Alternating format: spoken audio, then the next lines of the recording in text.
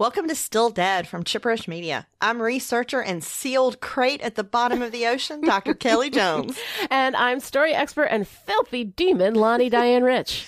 And we're here today to talk about the Angel Season 3 finale with episodes 21 and 22, Benediction and Tomorrow, both of which are Watchers. Is that an ice pick in your pocket, or are you just happy to see us? Whatever. Nobody cares. Let's raise the stakes.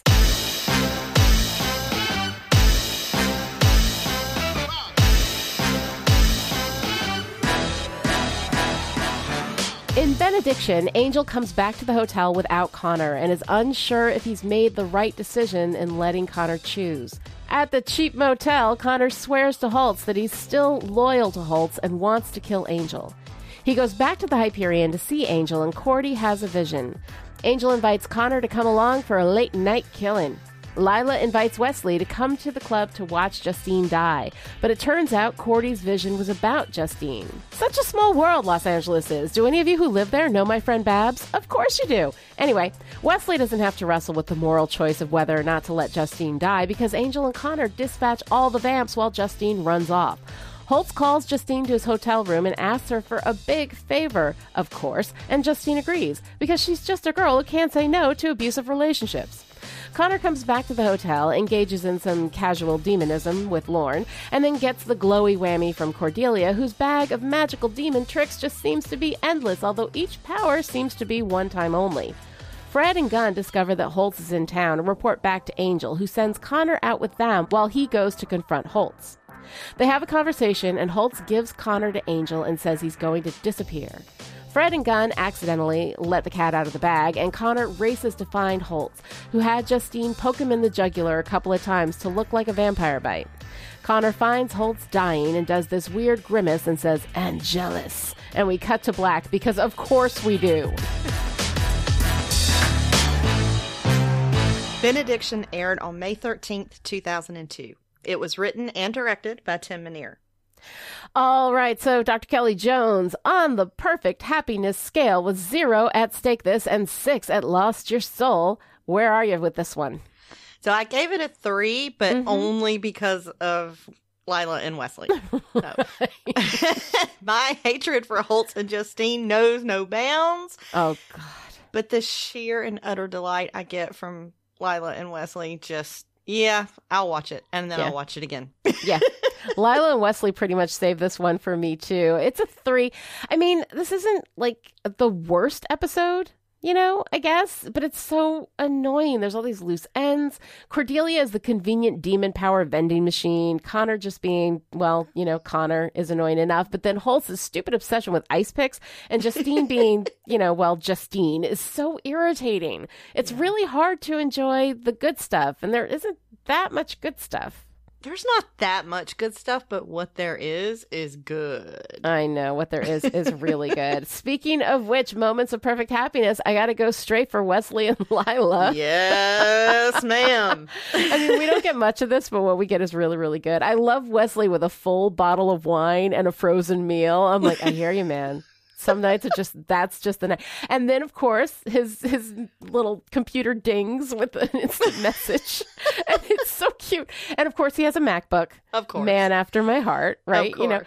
And then he goes in there and there's this message that just pops up and he just double clicks on it into this tiny little window. I mean, it's just something so wrong and cute about that whole come to the bar, come alone. It's just... And then we have Lila who's like, I thought the come alone was a particularly ironic touch. I mean, how else would you come? It's just so great. It's so great. It's so great. And I love that you're all, look at his little MacBook and look at the pop-up message. And I'm like, look at the beard and the hair and the gray and the...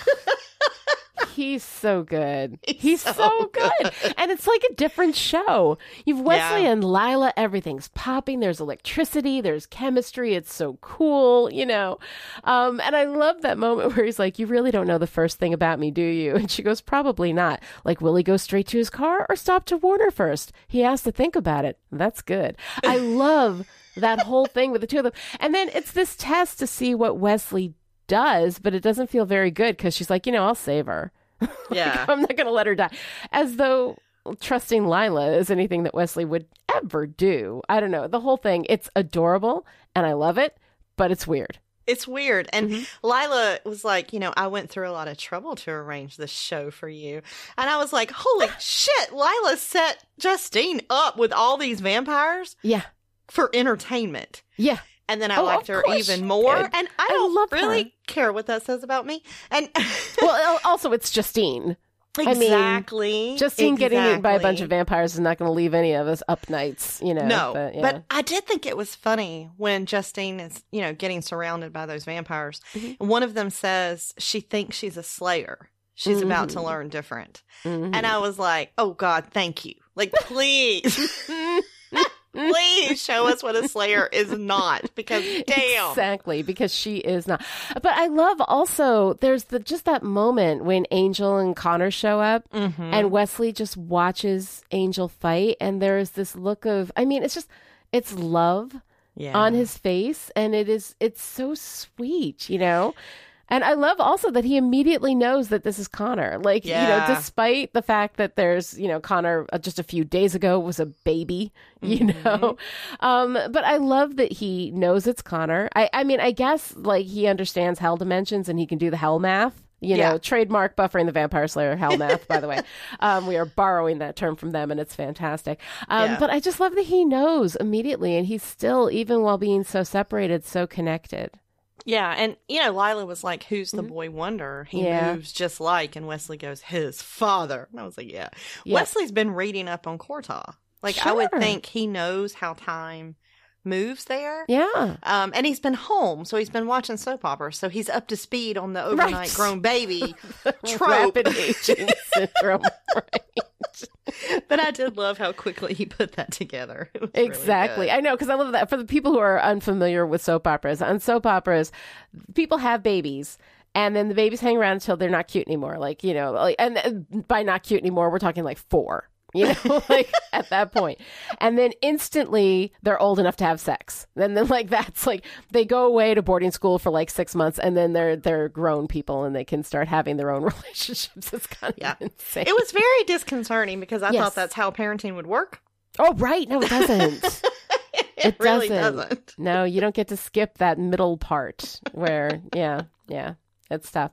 So I also really loved Lorne in this, of course. Lorne is always a high point, too, although he's always in the background. Like, he never has his own thing going on, and he's tending to everyone else. Like, he, in the way that Cordelia is a glowy demon powers of convenience vending machine, he's like an emotional labor vending machine. He's just basically hanging around so that he can tend to everybody's emotional state, And I love Lorne and I love that band, but at the same time, I'm like, dude deserves his own storyline. Let's give him a thing. Even Pylea wasn't about him. He didn't even want to go. It was about Fred, But I don't know. But the thing that I found so weird is how incredibly mature Lorne seems. He seems so much older. When this was shot, Andy Hallett was 26 years old. Oh, wow. And by comparison, in the first season of Buffy, Nicholas Brendan, played Xander, was 26. Oh my God, talk about hell math. Oh, yeah. Lorne is so, Andy Hallett has this maturity to him and this, he just seems so much older. I'm sure part of that is the makeup, but it's also his bearing, who he is, and just, for a little bit of contrast, Andy Hallett, Lorne is 26. Vincent Kartheiser, while this is being shot, is 23. Oh God. Yeah. So there's not much difference between Connor and Lorne, the actors and their ages, but the way that they are, the energy that they have is so incredibly different. And Andy Hallett just seems so much older. His voice is so much deeper. He must have come out of the womb full grown. Just a very old soul, because he's just an old soul. Wisdom about him that is just. And he was able to pull that off as a 26-year-old. Oh, that's amazing. It is. It's really incredible when you think about it, because he has the energy of like a, at least 40, and I mean, he looks young enough, although of course there's the makeup and everything, but it's just like the way that he holds himself, the way that, his energy is just so old and wise. And Andy Halla, of course, sadly died very young. I think he was like 29 when he died. He was really young. And it's so sad when you think about like, how much he didn't get to live as, like the actor and the person. But my God, Lorne is such a gift. He is. He is absolutely one of my favorite things about this whole show. Yeah. I adore him. Yeah. No, he absolutely is. And, and so there he is, Lorne with Gru, right? Talking to Gru about, about love and all this kind of stuff. And then Gru's talking, of course, about Cordelia. And then Lorne's, well, aren't you just all sneaky with the subtext? Which is just so cute. Plus, like, somebody needs to explain subtext to Gru, because I don't think he's going to know what that means. I'm not sure. Well, somehow he picked up on sarcasm and passive aggression. So, I mean, he's getting in there. He's learning. He's learning this stuff. Poor baby. But I love, too, that Lorne, like, stands up for himself with Connor when Connor starts, giving him a hard time. And he's like, since you were raised in a hell dimension by a psychopath, and since that's something I know a little something about, we'll just let that slide. And then he's like, that's Uncle Filthy Demon to you. Yes, I love that part. And the thing is that I know Connor's supposed to be all badass and whatever, but if Lorne and Connor had to throw down, Lorne would kick his ass. Lorne would absolutely kick his ass. But he's a lover, not a fighter. Yeah. But it was so awful to see so much hatred on Connor's face, knowing how good Lorne was to him as a baby. And it just, I hate seeing how Connor was raised and how he thinks and how he's being used. And I mean, I cannot stand Connor. Like, do not get me wrong. I cannot Nobody stand likes him. Connor. But just the way that he has been twisted and raised, it's so awful. And I hate seeing that on his face. I hate his facial expression 99% of the time anyway. And that kid smiling is like the creepiest thing ever. It really is. I hate seeing him look at Lorne. It just broke my heart. Yeah. No, it's really sad. And Lorne deserves so much better than that, And I feel like Lorne is just, being like utilized by the plot in these ways. And the fact that like he's not even, I mean, he stands up to Connor and everything, but he's not like, we don't even have a moment where anybody is tending to Lorne's emotional situation. You know, I mean, that's got to be hurtful. The baby that you loved is now a rotten teenager, Yeah, we all go through that. But I'm like, but usually not in the matter of a week. Not in, not in like 5 days. But I wanted, Angel or somebody to be like, hey, Connor, by the way, this is the person who took care of you when we left you alone at the hotel all the time, which we did pretty regularly.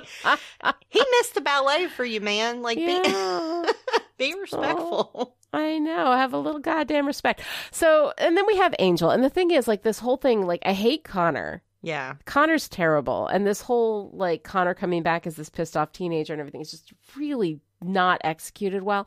But Angel's heartbreak, oh, God. And David Boreanaz, I think, does such a wonderful, does a wonderful job with it. When he's like, there's so much more I thought we'd do before he and Cordelia says grew up and Angel says hated me. Yeah. And oh my God, it's so heartbreaking. And then when Connor comes back, and Cordelia gets the vision and he's like, it could be dangerous. There's a lot of killing and violence. Want to come? And like the way that they have this connection, they've got the play fighting. They fight so well together when they're, at the bar saving Justine for reasons of she's human, so we might as well, but whatever. I don't know. I mean, it's so incredibly sweet. And I love how happy he is and how much he loves that kid. And I think that David Boreanaz, like his side of this really works for me. Like none of the Connor stuff works for me, but the way that he does it really, really works. It was. He was so good in this. And also being the shallow creature that I am, I just have to shout out to Angel and his punching bag. Aww. Because damn.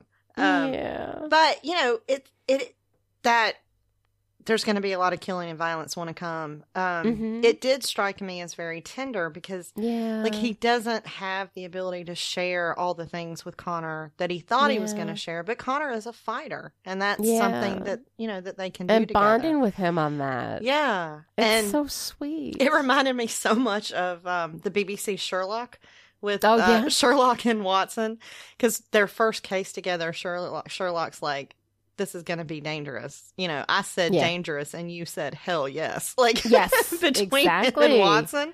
I know. And it's almost that same kind of love, and it's very tender.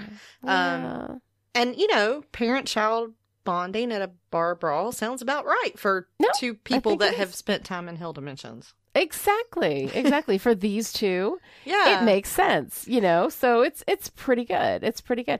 And, you know, I mean, Fred and Gunn are kind of in the background. They're not really focused on, but I did enjoy them. I love Fred with her little Geiger counter and the magic crystal, and she's making this stuff work. And then she's like, Angel Sun, hi. I didn't mean to click at you. Like, she's just so cute. She's so cute. And she had one of my favorite lines when Angel was talking about letting Connor go.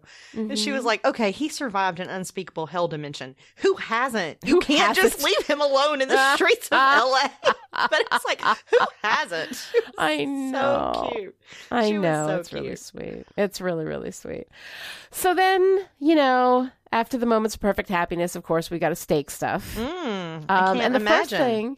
first thing that I'm going to stake right between the eyes, believe it or not, is not Justine. It's Gru. Oh. It's Gru. If my princess asks, tell her I've gone for a walk.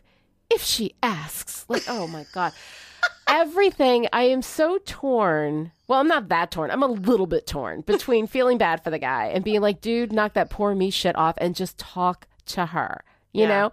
And then I get annoyed at Gru for making me feel bad for him. And I think part of that is because the actor, you know, Mark Letts is sweet.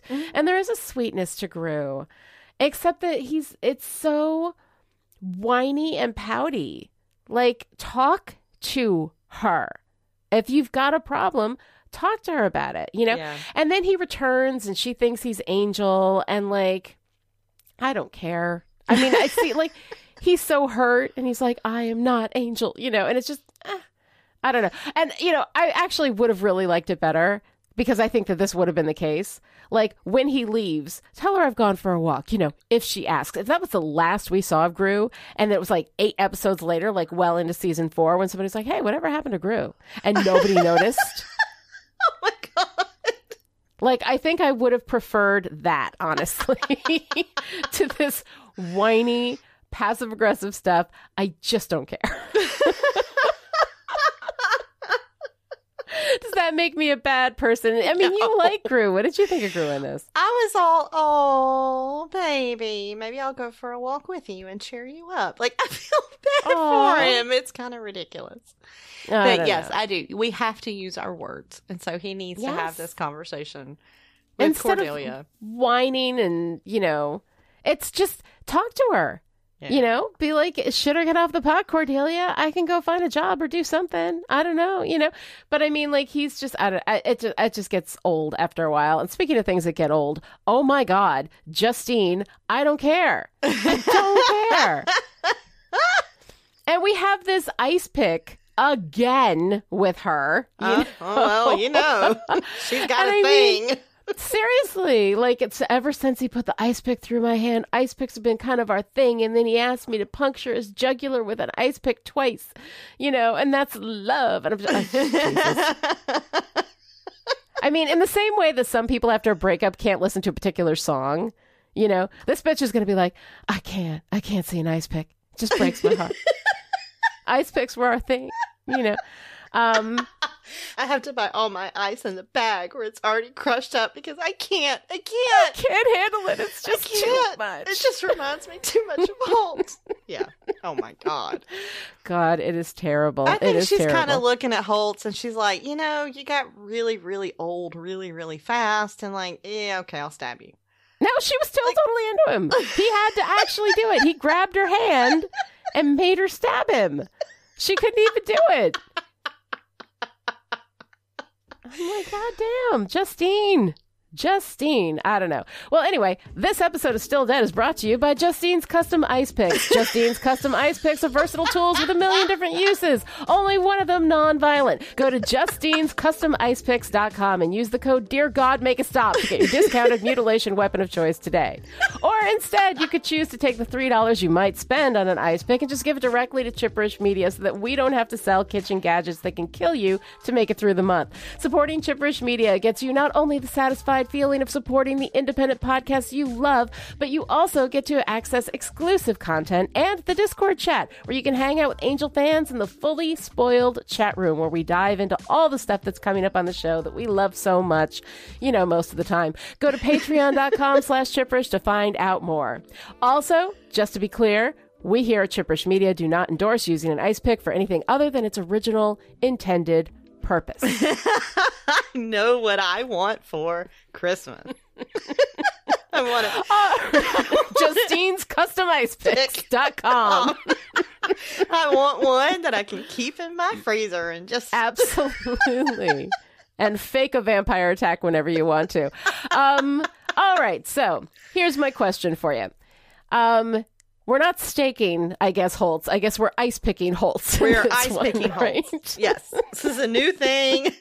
So, if the medium is the message, and we're using the same form of violence, but one is a stake made of wood and one is a stake made of ice. What is the message? I can't even make sense of this dumbass shit. I don't even know. But Holtz is the worst. Holtz is completely stakeable in this episode. Holtz is the worst. And I like Holtz as an antagonist. Mm-hmm. But this yeah. I'm sorry. You raise a baby, you love that baby. Period. Mm-hmm. Even if it's Connor. Yeah. Even if it's Connor. Even if it's Connor. You would love that baby. And yes. Holtz sending Connor to Angel and the way that he is manipulating him. And he says, walk in his world, learn all you can, discover what of him is in you so that you may fight against it. And I came up out of my chair fuck you, Holtz. Goddamn.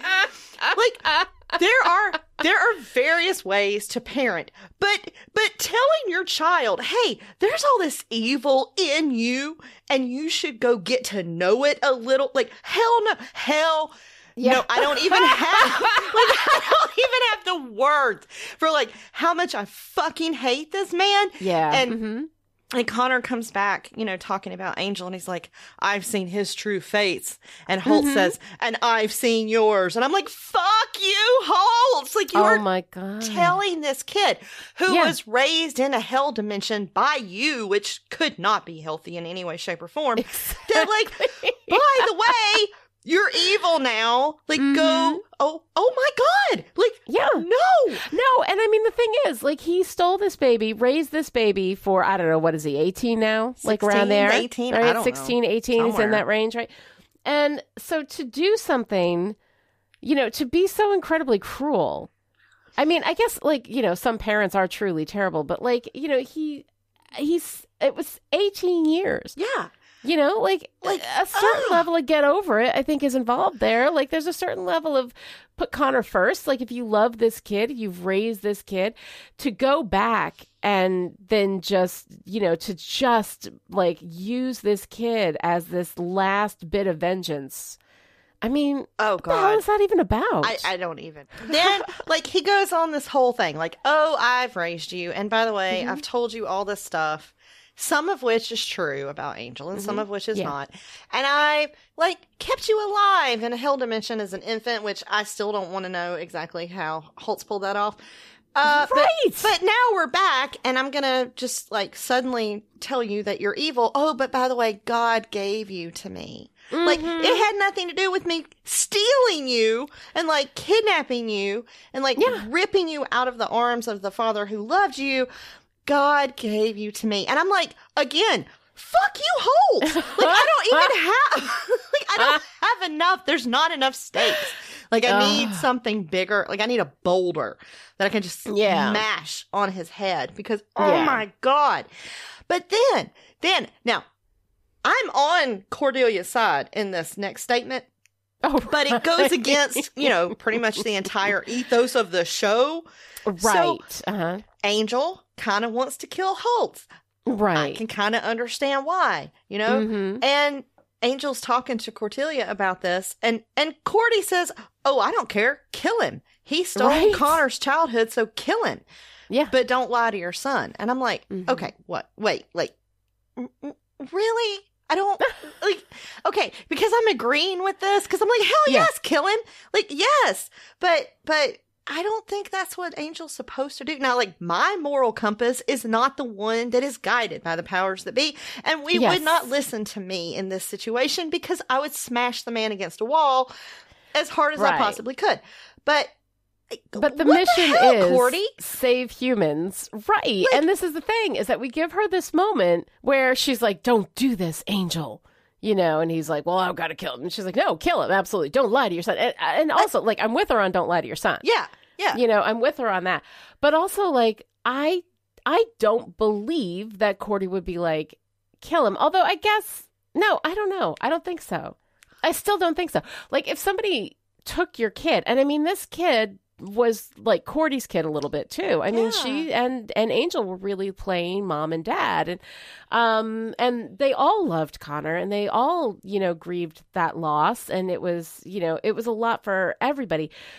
So, I mean, I can kind of understand, if somebody took your kid as a parent, you would be like, oh yeah, kill them. But they do. I mean, they don't kill humans. Right. Holtz is human for a given value of, human. But I don't know. It is a little bit weird. It does, it clunks weird. A little bit for me as a line. It feels like they wanted to give her something surprising to say, so they gave her that, And I can't help but think of Darla, right? Because, if she's in some other plane and she's watching this nonsense, do you think she's just getting incredibly pissed off and being like, I staked myself for this? Yeah. Come on! This nonsense? Did I shave my legs for this? I staked myself in labor for this bullshit. Hell. I think she's like, thank God I staked myself when I did before the show got fucking ridiculous. She's like, yeah, y'all thought I getting pregnant was exactly. weird. I staked myself and I went over to Dexter, Yeah. She's feeling pretty good about leaving when she did.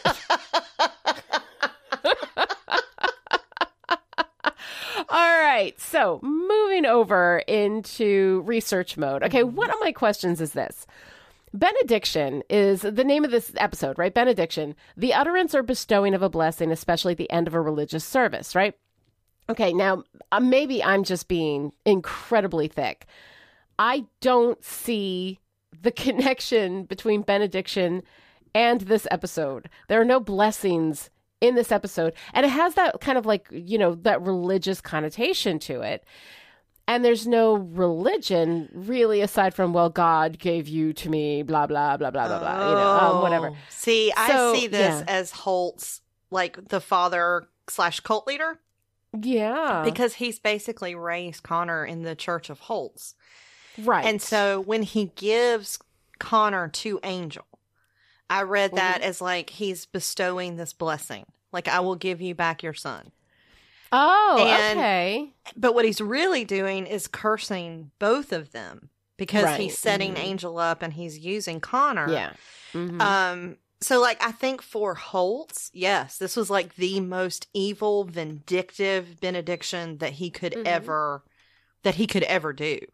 And to be that twisted from someone who used to be a man of faith, I thought fit him really well. I just hate him so much for it. Well, he's terrible. And the thing is, I did love Holtz as an antagonist. Yeah. I love him as the antagonist, the vampire hunter chasing Darla and Angel. I loved him, being stuck on this vengeance for what Angel and Darla did to his family. All of that stuff, I think, is actually really, really good. It's this coming back where I'm like, okay, whatever. And what is his plan, right? He wanted Connor to find him dying, right? And then he wanted Connor to presume that Angel had killed him. But he couldn't have known that Fred and Gunn were going to take him to the ocean and that Fred and Gunn were going to have a conversation, away from him, but that he could actually hear and that he would run there at that moment. Like, he didn't control any of that. So what exactly was his plan? It just seems so incredibly stupid. I think he planned on Connor finding him dead. And he just got the bonus of Connor finding him dying. I guess. It just seems like it's really not a great plan. Here's the thing.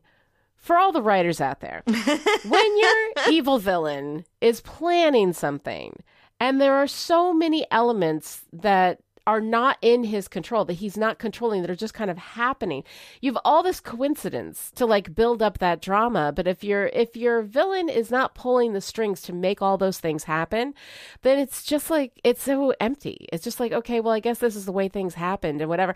And then we have that horrible Angelus moment from Connor, which is the worst. It's so bad. Which is the worst. And then we have the whole thing with the Slux, right? Where Connor was like, okay, so I was following the Slux around because they were able to just apparently hop back and forth between Earth and Kortoth this whole time. But Kortoth, the rip in reality, is supposed to be like this big deal. It was a huge deal that Sajan was able to rip reality, and we can't have a portal, and we did all this stuff trying to like rip reality again so that we could get back over there, and it was this whole big deal, but the Slux have just been coming back and forth this whole time. He's like, all I had to do was follow the Slux, and then I did it, and then Connor's plan, because when Holtz comes back, he's like, I didn't want you to follow me, I was going to come back or whatever. So his plan was to go through this rip in reality, follow the Slux, kill Angel, and then go back to Kortoth. Like, he says that, that Holtz had talked about Utah, that he had told him about. And obviously, like, given a choice between Earth and even Los Angeles, right? And I'm not saying Los Angeles. For the people who live there, calm down. I'm not saying Los Angeles is terrible. I'm saying that the Los Angeles in Angel is this very dark place, but it's still better than, I'm presuming Kortoth, right? Which is, an actual hell dimension. So his plan was to escape to the place where things are like, not so bad, kill Angel, and then go back to the hell dimension. Why not? Why wasn't the plan to get to LA, kill Angel, and then go to Utah, go to the ranch, go to the places that were supposed to be nice? Like, why is that not the plan? Because he's 16 and Kortoth is the only home he's known, and his brain is jelly. I mean, I keep thinking of him as 16. I have no idea how old he actually is. I think he may be. At 16, who cares? Yeah. It doesn't matter. He strikes me as like... He's literally 7 days old. Yeah, old enough to swing a battle sword, not old enough to drive. Somewhere in there. Yeah, exactly. Somewhere in there. But like, Kortoth was the only home that he's known. And like Cordelia said, he thought he belonged there. And like, if you're raised by a psychopath who keeps telling you that you're evil... maybe that is where you think you belong. I just fucking hate Holtz. Yeah. I know, Holtz is terrible. Like, the way he raised this kid, I just hate him. But Holtz talked about Utah. He talked about how nice it was going to be. Yeah, that's true. And going back to the place that's nice as opposed to the place that's filled with these demons that want to kill you all the time. Like, it seems to me like you would be like, all right, I realize I've lived here for a long time. It's the only home I've known, but I'd like to go somewhere with frozen yogurt. I mean, I'm just thinking... choice. What is this ice that I keep hearing so much about? And how does one break it into little pieces? Justine'sIcePicks.com. So the other thing, too, that I don't... Like, Cordy's powers of convenience. Like, we had her in the previous episode. The Slux were there, and she glows, and they all die, right? Okay. Great, right? Then we have her with this new 360-degree experience vision, right? Where she's in the virtual reality of the club and she's yelling and blah, blah. Then she finishes up that vision. They go off and then she's able from where she is to just watch what happens at the bar. So that's another new power, right? It seems like they're just pulling these powers out. Like Cordy can do this and Cordy can do this because she's a power vending machine. It's just like whatever we need in the moment, she can suddenly do with it not being, and it's so like her powers are so undefined. It's like she glows a little bit and whatever we need, we've got. Right? Then she does this glowy thing with Connor where she burns she gives him the soul colonic, right? As Lauren puts it. And she burns out all the pain of Kortoth and whatever. And she can see how everything was for him. She can see into his soul, but can't see that he wants to kill Angel. Yeah. Or that Holtz is there manipulating him. Like, yeah. It's so convenient, everything that she can do and the things that she can't do, and none of it is defined. And none of it's really earned. It's all weird. And it's a very temporary soul colonic. Really? I don't know. I think we need like a 30-day money-back guarantee on these new powers. Yeah. Because it makes no sense. It makes no sense. No, none of it makes any sense. So I'm going to go ahead and brood. So the end result of this nonsense is that Connor, who already hated and wanted to kill Angel, now really super hates and wants to kill Angel. So... okay, whatever. Can we just get to tomorrow already? In Tomorrow, we get the most frustrating season finale of television in any dimension. And oh my fucking God, y'all, I can't even write this summary without needing to stake it. In what might be Angel's worst day ever, Justine frames Angel for Holtz's murder, and Connor pretends to be the son Angel's always wanted and moves into the Hyperion while secretly plotting his revenge. Gru and Cordelia finally both realize that Cordy's in love with Angel, and Gru leaves. Finally! No one knows where he goes, and I may be the only person who cares. But Lauren leaves too, heading to Vegas for a new gig after having had just about enough of Connor's demon hatred. Things heat up between Lila and Wesley as she continues to try to recruit him to the even darker dark side, giving us some truly delightful moments of perfect thirsty happiness. Lauren tells Angel that Cordelia loves him the way he loves her. Connor practices fighting with Angel, and they defeat the team that Wolfram and Hart sends after Connor together. Angel feels like all his dreams are coming true, but nothing is as it seems. Cordelia and Angel plan to meet to talk about their feelings for each other. But en route, Cordelia does what we all do on the way to meet our true love. She stops to chat with her demon guide and decides to become a higher being. Without so much as leaving word for Angel, because, hey, she decided this was all a test from the powers that be, and none of this makes any sense anyway, so why the hell not end this as convoluted as possible? Oh my God. And in the midst of all that nonsense, Connor shows up in Angel and Cordy's spot, and with Justine's help, beats Angel, locks him in a crate, welds it shut, takes it on a boat, and drops it to the bottom of the ocean. Oh, God. Yes. Cordy ascends to become one with the light as Angel descends to the cold depths of the sea, trapped for eternal starvation and torment. And you thought raising your teenagers was hard, baby. Tomorrow aired on May 20th, 2002. It was written and directed by David Greenwalt. All right, Dr. Jones. Perfect happiness scale. Stake this at 0. Lost your soul at 6. Where are you? So, I gave this a 3. I hate this ending more than I can ever express. But this episode gave me the emotional crate metaphor. It did. An absolute wicked delight with Wesley and Lila. So it gets a 3, even though I hate it so much. I know. It's terrible in so many ways, but I love Wesley and Lila so much that it comes to a 3. And I actually do like, as bad as everything is, I mean, locking a vampire in a crate and dumping him at the bottom of the ocean. I mean... oh, yeah. It's intense. Like, I mean, that's actually pretty cool. Everything else is stupid. Oh my God, it's brilliant. Like in and for what it is. But the stuff with Cordy, like I can't. Oh my God, I can't even. The stuff with Cordy is the worst. I can't. I don't. But all right. But we have a framework. We have a framework. Thank God we have a framework. Let's start with moments of perfect happiness. This is why we have a framework, so that when nothing makes sense, we have a structure. Oh, and people, season 4 is coming. I'm just saying, buckle in. It is going to be a rough ride. Woo!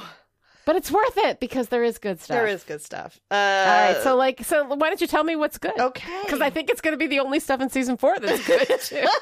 So we have Wesley and we have Lila. Oh my God. And just every interaction between them. You know, Wesley's at the bar. And Lila's all, mind if I join you? And Wesley, this is like the best response to a pickup line I have ever heard on many levels with great intensity.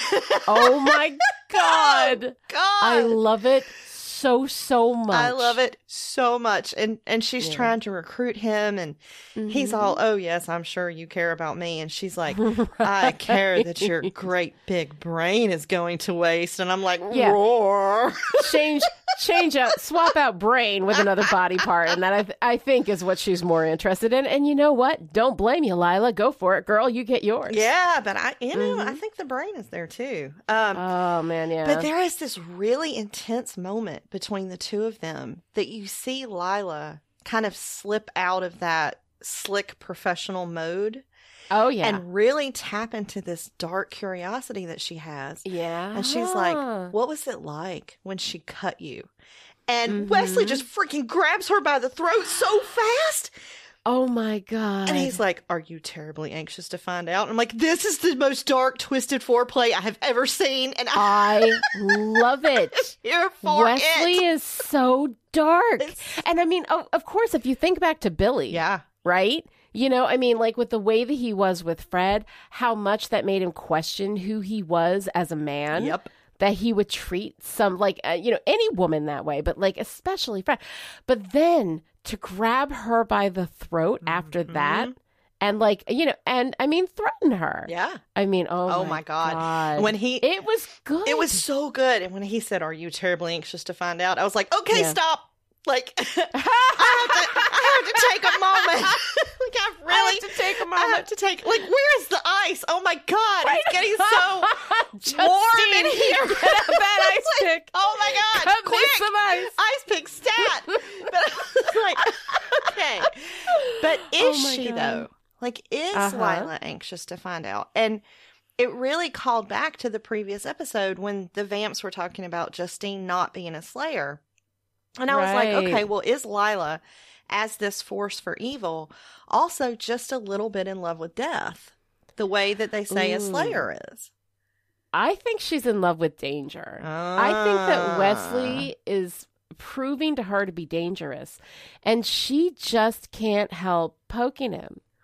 Like, she is constantly, I said come alone. Isn't that a little bit ironic? I mean, how else would you come? Like, everything that she says to him is looking for that. Yeah. For that kind and of I mean, reaction. part of it, her great big brain line, I mean, is a profession, like, professionally, she's like, I want you to come over to the dark side. I mean, come on over to Wolferman Hart and do some damage.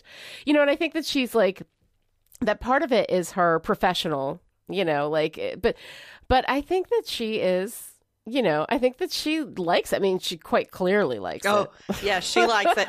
Because she likes it a lot. Then we cut to what is maybe my favorite scene in the whole series. Oh, in the whole series, in the right? whole series. And oh my God. I don't care what this says about me because Wesley and Lila are in bed. And oh my God.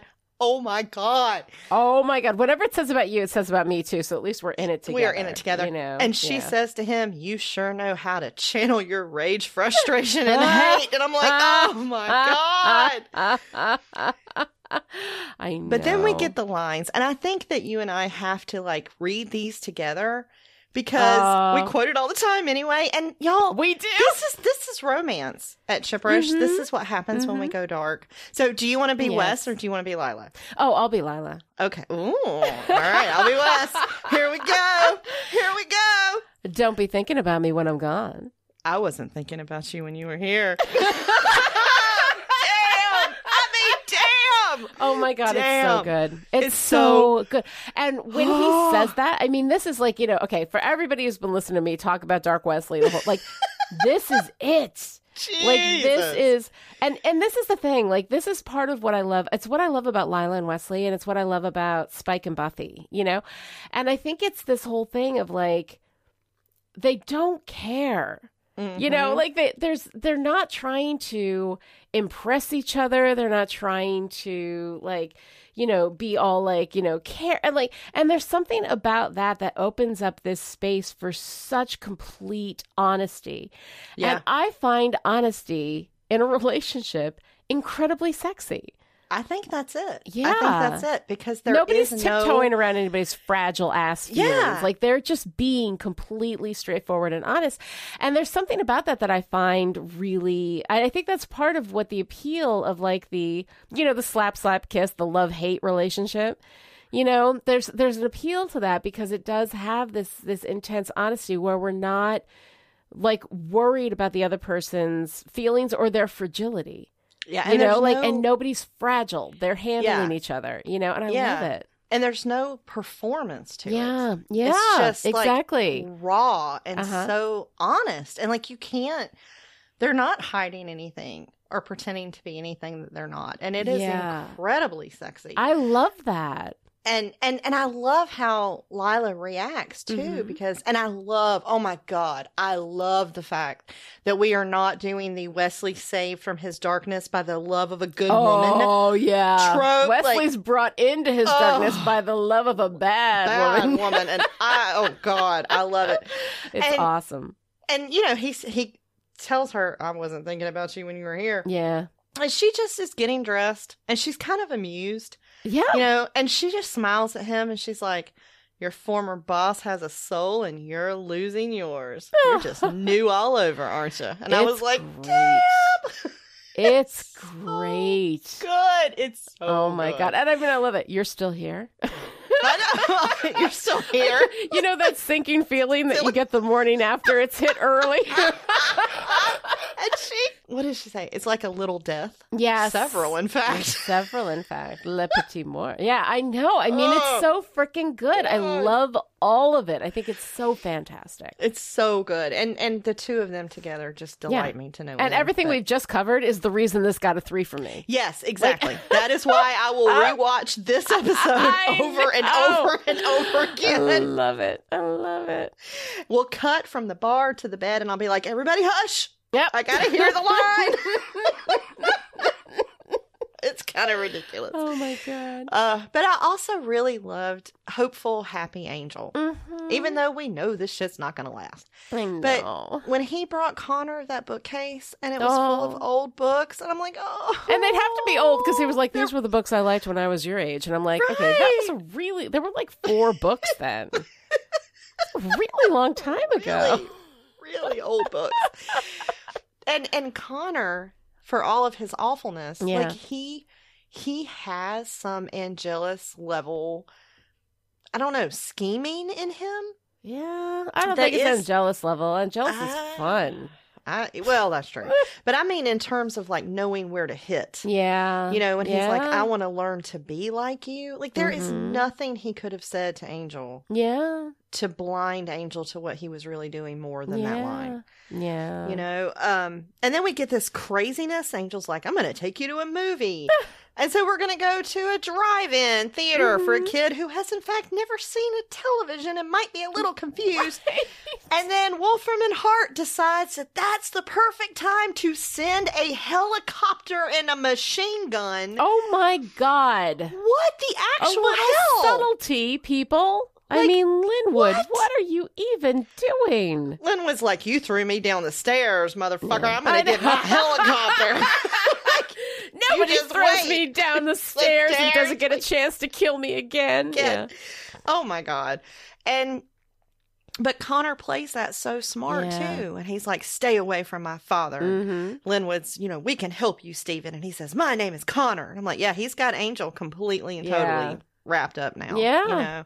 And poor Angel, like he thinks everything is working out, Connor seems to love him and Cordelia seems to love him and maybe he'll get to be happy. And then I thought, wait a minute. Hold on. But not perfectly happy, right? Yeah, because there's this with a stake. pesky curse, and so I have research questions about Angel's happiness. But, but in the darkest moment of this, Angel's love for Connor, just broke my heart. Like the child is welding him in a crate to be thrown to the bottom of the ocean. And Angel, says, this isn't your fault. Never forget that I'm your father and I love you. And I was like, oh my God.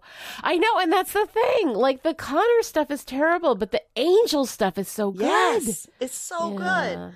And oh God, but the staking, I'm like, staking is just not enough. For what Justine and Holtz have done to this child. I know. Like, Justine is all, I'll help you kill him. I'm like, first of all, Justine, the last time you saw Connor, he was a baby. That you were planning to raise. Now, you were planning to raise him in Utah and with you, so that was bad. But that's a hell dimension of its own. Right? Yeah. But like, how do you take that kind of nurturing intention and turn it into this? Because she's not a character. This is the problem with Justine. Justine is whatever we conveniently want her to be in the moment. I mean, we had this whole thing. She hates these people. She wants them dead. But when Sajan shows up, she's the one that opens the urn and sends him away and like saves everybody and then like doesn't kill Gunn. But like, it's all stupid. She is whatever they want her to be in the moment they want her to be it. And she has the potential to be something really interesting. But instead, she's just dumb and it's awful. And she leads Connor down this path. He thinks he has to behead the dead body of the man who raised him. Yeah, behead him and then set him on fire. Like, couldn't you just do one? Well, wouldn't one suffice? He's trying to be thorough. I guess so, yeah. But for a kid to have to do that and for her to be dragging it on, I just like I can't even with that. And then Connor, when he's strapping Angel down, he's like, killing is too good for you. You don't get to die. You get to live forever. And my initial notes, I was like, holy shit, this kid is evil. But then I was like, well, wait a minute. Like, is evil the right word for what he did? He thinks he's avenging Holtz. He's been raised to believe that Angel is this terrible monster. And he is a terrible, awful, very bad kid. But he's also a kid. And so, like, I'm trying to decide, is that motivated just by pure evilness, or is it the kind of vengeance that he has been raised to exact? I mean, I think there definitely is that. I mean, my problem, I guess, comes more in the writing of it, because we have this stuff. We had the moment where he went back to Holtz, right? And Holtz was like, you're liking your father, and he's like, no, I hate him. I hate him, and it would have been, I think, even with this, it would have been more interesting if we'd had some level of internal conflict with Connor, in which Justine is the one who's really, like manipulating him and pushing him. Like, she's already manipulative. She's lied about how his father died. She told him it was Angelus.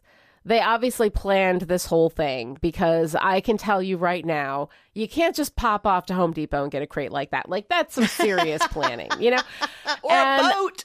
Exactly. Or the boat or any of that, right? I mean, she's got this whole thing planned. They've got this whole thing planned, But I guess what I wanted to see is some sort of internal conflict with Connor, because when he's with Angel and when they're saving people, like Angel is saving humans. Angel does that. Like, he's got these people who are helping him, like having Connor have some conflict or ask the question, and he sort of starts to, I think we see that a little bit where Holtz is like, you spent time with him, you like him, and all that kind of stuff. And Connor's like, no, I don't. I hate him. I want him dead, and we play Connor with this like one level. And I understand that he but if in the moment where Angel was like, I didn't kill your father, I didn't kill Holtz, Right.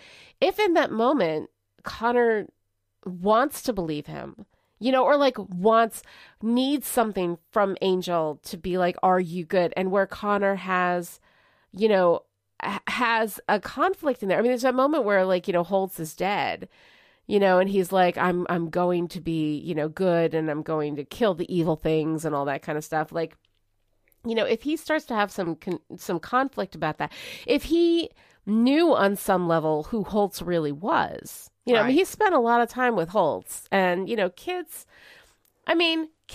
especially at that age, like to believe that their parents are what the parents have pretended to be, but at the same time, like if we've given him some knowledge where when he makes this choice, he makes that choice, but that he's conflicted about it, that it's hard for him, that he does in a way, is starting to love Angel and starting to feel things and is confused about, what is good and what is not. Even if he ends up making that same choice, it's just so much more interesting, but it's just played as this nasty, evil, it's very straightforward. And I don't like that because I think that you could do so much more with it and make it so much more interesting if you give us something to like in Connor, if you give us something to empathize with in Connor. Yeah. But instead, he's just this evil little shit. He is. He's just this little brat. But I hope Holtz and Justine spend an eternity with ice picks in a particularly nasty hell dimension for what they've done to Connor, because they essentially stole that child and then they destroyed him. Yeah. No, absolutely. Absolutely they did. And it was, I just can't even. But yeah. I was also really sad about losing Lorne. I know. And even, being Lorne, he makes it funny. He's like, I'm leaving on the midnight train to Georgia. Well, actually, the 9:18 flight to Vegas tomorrow night. But where's poetry in that? And I was like, no, please. I just wanted to say Arrivederci, Angel Hair. I was like, oh, I love you so much.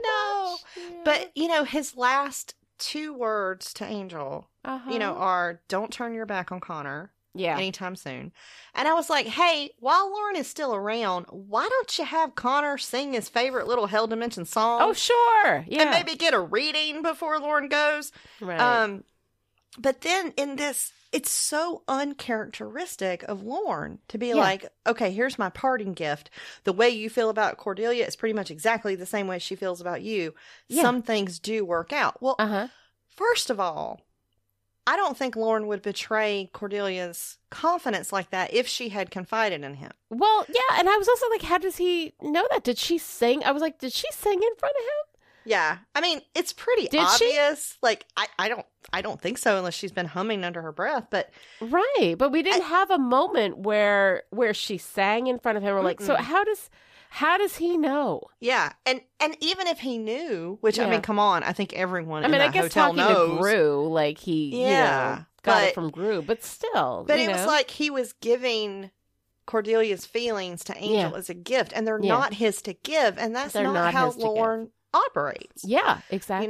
But then when they use that to mislead the audience, like some things do work out. I'm like, oh, come on. Like, don't. Right. I hate it when they twist Lorne around like that. Yeah. But next to my passionate hate for Justine and Holtz is my very, very, very deep and sincere hatred of Cordelia as a clueless higher being and her asshat demon guide Skip. Because this whole thing is so dumb. What? It's so fucking hell? dumb. I like, okay. The visual of Cordy floating up while Angel sinks down is beautiful. Yes. The ascension and the descension. Yes, it's so good. But the storyline is so fucking stupid. Yeah. And like, this whole run of Cordelia talking to her reflection of herself and like echoing these words, I know it's right. I'm like, no, baby, it's stupid. Because this makes no sense. Like, Cordy is in love. Cordy is also a champion. Cordy is a champion who is always going to want to have access to the mall. Well, not only that, she's part of the team. She's Vision Girl. They need her. She's part of this thing. Like, she would be questioning this. Yeah, it was, you know? And then it's like all these little things just start happening, and you're supposed to just forget everything you know about the characters and everything you know about the story world. Yeah. So, you know, Cordy's stuck in traffic, of course, because they have an entire hotel, but they have to have this conversation at the beach, which I don't even know. And you just know, like, you're watching it and you know it's going to get fucked up 6 ways from Sunday. Right. And then Angel drops his cell phone down the cliff because vampires are suddenly incredibly clumsy. Yeah. And it's just the stupidest, dumbest, worst thing ever. It is. And so I'm like, okay, Skip, so you've come down and you've, like, completely screwed this up, and Cordelia has talked herself into something that A, she never wanted, B, never considered, and C, never would have believed for a second. Right. And now she's become a higher being, and I've become a pretty princess. Yeah. And, you know, I know it's right. I know. No. It's stupid. It's so stupid. And then what I hate even more than that is the idea that becoming a higher being would be better or more important than love. Yeah. Right? Skip is all, what you're being called to do transcends love. And I'm sorry, but that is total and complete bullshit. Right. And Cordelia would not have just left, even if she decided, well, sure, this is a great time in my life to become a higher being. If the test for the next level of goodness is, you must leave the person who loves you with no word of where you are and put them through the hell and torment of you just being lost. Yeah. Then whatever is putting you through that test is not a force for good. Is not a good thing. Not to mention the fact that she is Vision Girl. She has a role to play. She is the one who's there to tell him who to save. And if she leaves, I mean, this has been her whole thing this whole time, is I'm the one who can, you know, connect Angel to the powers that be. I'm the one who can tell him who's in danger. I save people. Yeah. This is what I do. Right. And also, like, Skip presents this to her as though it's a choice that she has. And if it's a choice that she has, she can go at some other time, or she can say, no, I'm staying here. Like, if they had just taken her, you know, if they had kidnapped her, if they had taken her against her will, I'd be like, all right. But the fact that he sits there and talks to her for a minute and she's like, yeah, you're right. Let's just ascend. Yeah, you know, let's just do it. No. Because, well, first of all, like, she knows how important the visions are to Angel, to the world. Yeah. And she was on her way to kiss him in the first place. She'd be like, look, I got to go see a man about a vision. Let me kiss him and give him the visions and tell him where I'm going, and then I'll be right with you. Exactly. Like, and even there's that no reason would have been dumb as dirt. But I mean, come on. Either It's make so it against stupid. her will. Yes. You know, where Skip turns out to be clearly not a force for good and kidnaps her or something, you know, or like give her the time to say goodbye to Angel or whatever. But to have this, honestly, it's one of the things I hate the most in the whole run. Oh, of yeah, Angel. me too. Because it's so stupid. It just really, it makes you have to question everything you know about her and the story. Like, we have all been overtaken by a moment of sheer and utter stupidity because Cordy can glow. Like, oh my God. And the whole stupidity we've been doing with her, the stupid Gru storyline, whenever we need a power to clear something out, we'll just give it to Cordelia. You know, it's all so dumb. It's just bad. And I'm really bothered by the fact that we have no idea where Gru goes. Yeah. Or what happens to him. Oh, like, I don't care. I don't care. I would love it if they had just had him leave without telling anybody. And like 8 episodes later, we're all like, oh, was Gru here? Like, it would be really funny, though, if we had just like walked into Wolfram and Hart one day and he would have been like, hey, old client, how can I help you? Like, that would have been funny. But it would have been. But we just hate don't see it loose again. ends. And we don't ever find out what happens to him. Yeah. But the stuff with Cordelia did also push me into research mode. Yeah. Because I can't begin to unpack the stupidity of Cordelia becoming a higher being. Yeah. But there's also rational questions for that. So she's had that glowy power for a couple of days. Yeah. So how is she even qualified? Like, yes, she withstood the visions, right? Mhm. But then Skip is like, power corrupts, and they gave you a lot of power. And I'm like, yeah, and she's had it for like 72 hours. Like, right. And we haven't seen her tempted. We haven't seen her be like, we haven't seen the power challenge her. Yeah. We haven't, nothing. We haven't seen any of that. She doesn't even fully know how to use her powers or what her we capabilities don't even know what her powers are. Yeah. They're not defined. Oh, God. It drives me crazy. So I'm like, I can't. Like, when you just reach a certain level of stupidity and sheer utter nonsense, I'm like, no, she's just magical, glowy, plot hole spackle. That's all she is. Okay. Yeah. That is hilarious. But then I did have a real research question. Okay, so Connor is strong and he's a good fighter and he's been studying Angel's moves. Yeah. But do we really believe he could defeat Angel? Like, well, he has a taser. So apparently, I guess. I don't know. Yeah. But like on some level, did Angel let Connor win? Like, do you think Angel felt like he deserved what Connor was doing to him? Or like he wasn't willing to fight hard enough to hurt? Yeah, I don't think he wanted to hurt Connor. I think that's what it came down to. And that he doesn't want to hurt Connor, and then that was what gave Connor the edge. Yeah, and like maybe he believed in some small part of his heart that Connor would change his mind and come back for him, because it felt like this whole episode was setting Angel up for a whole new level of love and faith. And now that love and faith are being used against him to lock him in this crate. Yeah. You know? And if he had said something like that to Connor, if he had said, it's okay, I know you'll come for me.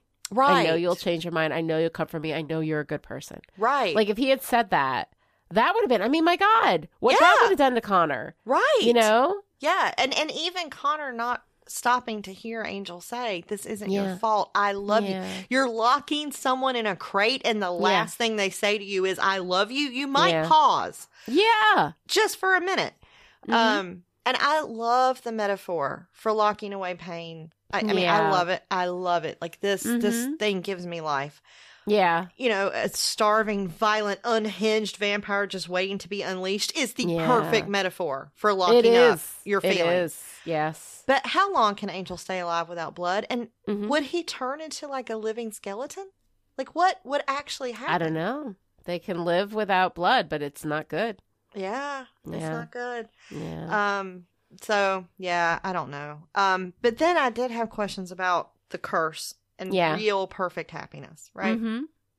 Because Angel, before he gets locked in the crate, is so full of hope and he's so cheerful. You know, he answers the phone. He's like, Angel Investigations, we can help you. I know we can. I know we can. I know we can. And he's humming. And Gunn is like, now he's humming. He's really happy. And Fred says, but not perfectly happy, I hope. And I'm like, you know what? This is a lot closer to perfect happiness than any one moment of sex probably could be. Yeah. And so we never worry about Angel turning into Angelus in this kind of happiness. And I'm just curious, like, why not?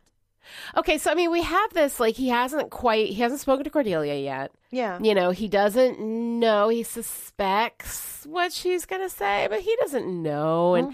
And so he's still kind of in that in-between space. I think he's just short of happiness enough, you know, but he is really close. He's really close. Like, he's almost there is what I'm saying. And, like, if they had gone to that beach and Connor was like, I'm so happy for you, Dad, and Cordy had kissed him and said, I love you, Angel. I mean, would that have been boom? Yeah. Now we have Angelus? Maybe. I mean, who the hell knows? You know, he's got to put a tack in his shoe so that he's always a little bit uncomfortable, I guess. I don't know. Oh my God.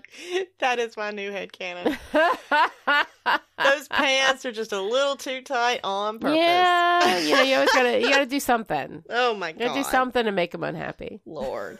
Well, I don't know. I couldn't get to perfect happiness in this episode, even with Lila and Wesley. So now I'm gonna brood. All right. And tomorrow we see Connor twisted to the coldest form of revenge, leaving Angel trapped in a crate, lost in the sea, while Cordelia transcends to become a higher being, lost in the heavens. Wesley loses more of himself as he dances in the dark with Lila. Lord and Gru leave L.A., and Fred and Gunn are left behind with no idea of what's happened to Angel and Cordelia. All right. Okay, so I really think we can kind of condense. Still Thirsty, your favorite part, my favorite part. Oh yeah. It's all just Wesley and Lila. Don't go thinking about me when I'm gone. Yeah. Oh God. It's so good. is their couple name Leslie Ooh. or Wyla? Wyla. Oh yeah. It's got to be Wyla. Yeah. Westla, maybe. I don't know. I don't care. It's awesome. Everything is so great. It's so great. So we end season 3 on this absolute fucking disaster, but we get this great new relationship that's starting. What were your favorite episodes from season 3? Well, I think that Billy, honestly, is probably the best episode of the season. But I loved Carpe Noctem. Oh, yeah. Carpe Noctem was so fun. It was so fun. And Lila's been getting some good action. She got thrown on a desk by Angel this season. She was in bed with Wesley, and she's doing really good. If she could just pull the hat trick and pull a gun into something, I mean, my God. Yeah. Talk about wasted story opportunity. I know, seriously. Can you imagine Lila and gun? That's awesome. All right, so what were your favorite episodes of season 3? I think I agree with you that Billy was the best. But I also really love that vision thing. Because, I mean, that brought Billy into play, but also Lila is so freaking wicked. She in that episode. She is ruthless, and she's so great. So great. Love her. I love her. Great. All right, to join in the discussion on Twitter, follow me at Lonnie Deinrich and Kelly at Dr. Kelly Jones and use the hashtag StillDead. For more in-depth discussion, visit the Chipperish forums. Go to chipperish.com, click on forum, and join in the fun. Or you can support Chipperish Media to the tune of $1 a month or more and gain access to the live chat in Discord, where you can hang out with me and Kelly and all the Chipperish patrons who have been pissing off a lot of undead Americans lately. Visit patreon.com/Chipperish to find out more. This episode of Still Dead was brought to you by Chipperish Media producer Mandy Kay. Mandy Kay supports Chipperish Media at the power producer level and as a reward gets a demon guide of her very own. Just not Skip. We don't trust that guy. Thank you, Mandy Kay, and thank you to everyone who supports Chipperish Media. You guys are the greatest. You are. And if you don't have $1 a month to throw our way, there are other ways that you can show your love and support for all of us here at Chipperish. You can listen to our other podcasts. We got Still Pretty about Buffy the Vampire Slayer with me and Noelle LaCroix.